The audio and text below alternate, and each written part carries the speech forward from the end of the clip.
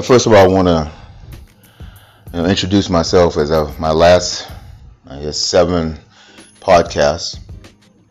Some people out there have gotten to know who I am.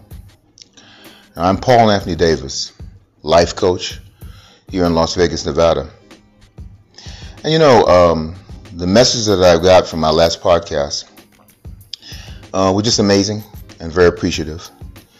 I want to thank the Yang family, the Clark family, the Brennan family, the Lee family, for allowing me to take my special gift and give it to you. I'm glad it's helped your family. I'm glad it helped your children. But if anybody who's ever listened to my podcast know that I simply say it like it is. I don't edit anything. I don't sit and write and think about what I'm going to tell you. Everything comes from my heart.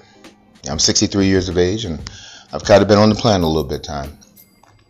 Today what I want to talk about is, I don't know how you relax to the viruses and all the things that are going on in the world, but mine has been music. Mine's been my talent. I'll sit and I'll write. A lot of times I get very frustrated when I'm writing because the world right now is not a very nice place. It's very deceptive. So many lies. If you want to get in touch with me, I'm Paul Davis at 8499gmail.com. Please contact me at any time, and any help that I can give anywhere in this world, you'll get a response. I relax through music. I love jazz. But I'm old school. I don't listen to music that disagrees women and talks about destroying stuff and call that an art. I like people like Teddy Pendergrass. Never heard of him? Check him out. Listen to the music. It's just amazing. One song he made was "You Can't Hide From Yourself." And that's what my podcast will be about today. Looking in the mirror. See, there you are. It doesn't matter where you go. There you are. There you will always be. Times we're living in right now are very difficult times. Another day I was thinking about the virus and how it's affecting our lives and the other people that wish to put in their paradigms or their agenda to the world. The name of it is socialism. But as I was thinking, I started realizing something that was very powerful at the time. The lies that black people tell themselves and the lies that white people tell themselves. See, black people believe that systematic racism, some, not all, some are very intelligent, they got it. But there's others that believe that, socialism is the way to go right now. We live in systematic racism and it's so horrible. That's a lie. This country's not systematically racist at all. So white people are not waking up thinking about black people. They really aren't. They did. In the 60s, 50s. Oh, you bet. The whole thing was to destroy black people in any way that could possibly be done. But let me tell you a little secret. And the secret many people don't really realize. Martin Luther King was a great brother. No doubt about it. And if you don't know, I'm a brother also. So when I'm speaking from what I know. It'll be my truth. But believe me, I'm well studied and I know I'm speaking the truth. You see, in the 60s, it was a pretty amazing thing. What was happening then was, young people, not like today, but young people at that point, they got together. They say, you know what? We're going to have to help in our civil rights. They're beating us down. The police beat us whenever they see us. They spray water on us. They treat us like animals. But what young people did was they put these hats on. They put on suits at 13, 14, 15, 16, and they marched.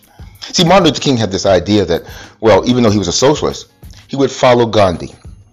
We didn't know because they don't teach you in school that Gandhi was a racist. Oh, man, he had it bad. But the civil rights movement was done peacefully. They marched with such dignity that the entire world, whether they were in Germany or China, North Korea, it didn't matter. They could see the specialty of these young people. As people were hitting them with bottles, as they were being sprayed with water, the look on their face was dignity. And you know what? The world saw that dignity. John F. Kennedy saw that dignity. And they say, you know what? We must make a change in our lives. What we're doing is wrong. And they got it. We got our civil rights laws. Did things really change? Well, yes, tremendously. But we're going to go to now. See, now we blame the system for our failures. Or we're quick to say, well, it's the system. Oh, they're all racist. No. Africans come to America and do very well. In fact, many of them come to America and do better than African Americans. They don't really respect or like African Americans. Oh, not at all. They come here with no respect for African Americans. See, they understand family. Even though they have turmoil in their own country, they understand family. So I'm going to talk about the nucleus of the family, first of all. The father.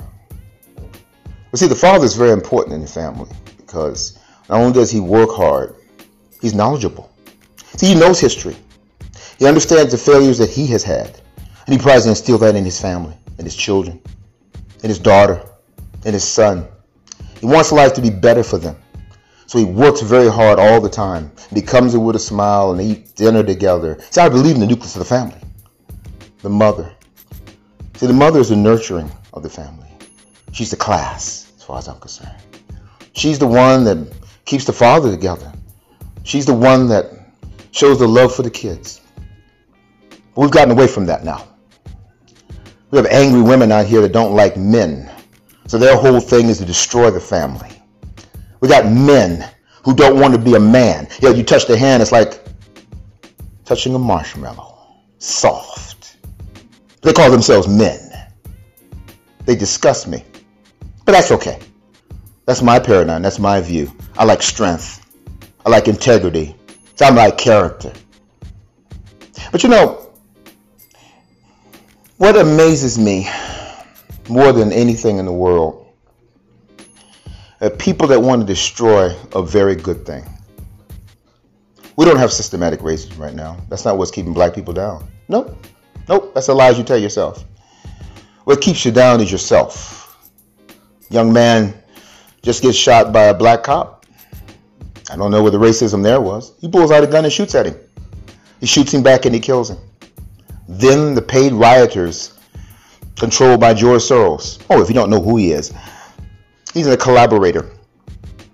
He's a Nazi collaborator. He's a multimillionaire. He financed Black Lives Matter, which is the Marxist group, for those of you who don't know. And Antifa comes out of our educational system. I went to University of Cincinnati. I also went to UCLA. It means absolutely nothing. Most college degrees are pretty much worthless. I think 98% of them are a waste of your time. But you learn a lot on a college campus. You understand even more about yourself when you're in those environments. And one of the things that I'm finding fascinating right now is black people blew it. You blew it in ways that Harriet Tubman would turn over in her grave. Frederick Douglass would wonder what the hell's wrong with you. The names, Booker T. Washington, the names of some of the greatest people out there that busted their butt so you can run around in your fancy cars, you can catch footballs, you can zoom up and down a basketball court and make millions of dollars, would look at you and wonder, including Martin Luther King, what the hell was wrong with you? See, you had reparations. You don't realize it, but you had the entire world. You had them in a shell. Yeah, evil happened. A police officer who I believe worked for the Illuminati, worked for Antifa, worked for George Soros, who has bought all the judges, politicians, so that he can get his socialist group into the White House, which you're going to vote for because, well, you don't understand. Oh, man. As I talk about this, I get frustrated because I can see it clearly. But you had reparations. The world saw a policeman kill a man in front of the entire world. Pure evil. I looked into his eyes. He wasn't working for the police department. He knew what he was doing. He knew exactly what he was doing. And that's why Mr. Floyd was so terrified when that car pulled over. I was wondering, why are you so afraid? He was terrified and crying for his mother. His mother. That's so powerful, man. And as I looked into that policeman's eyes, I saw nothing but pure evil and hatred.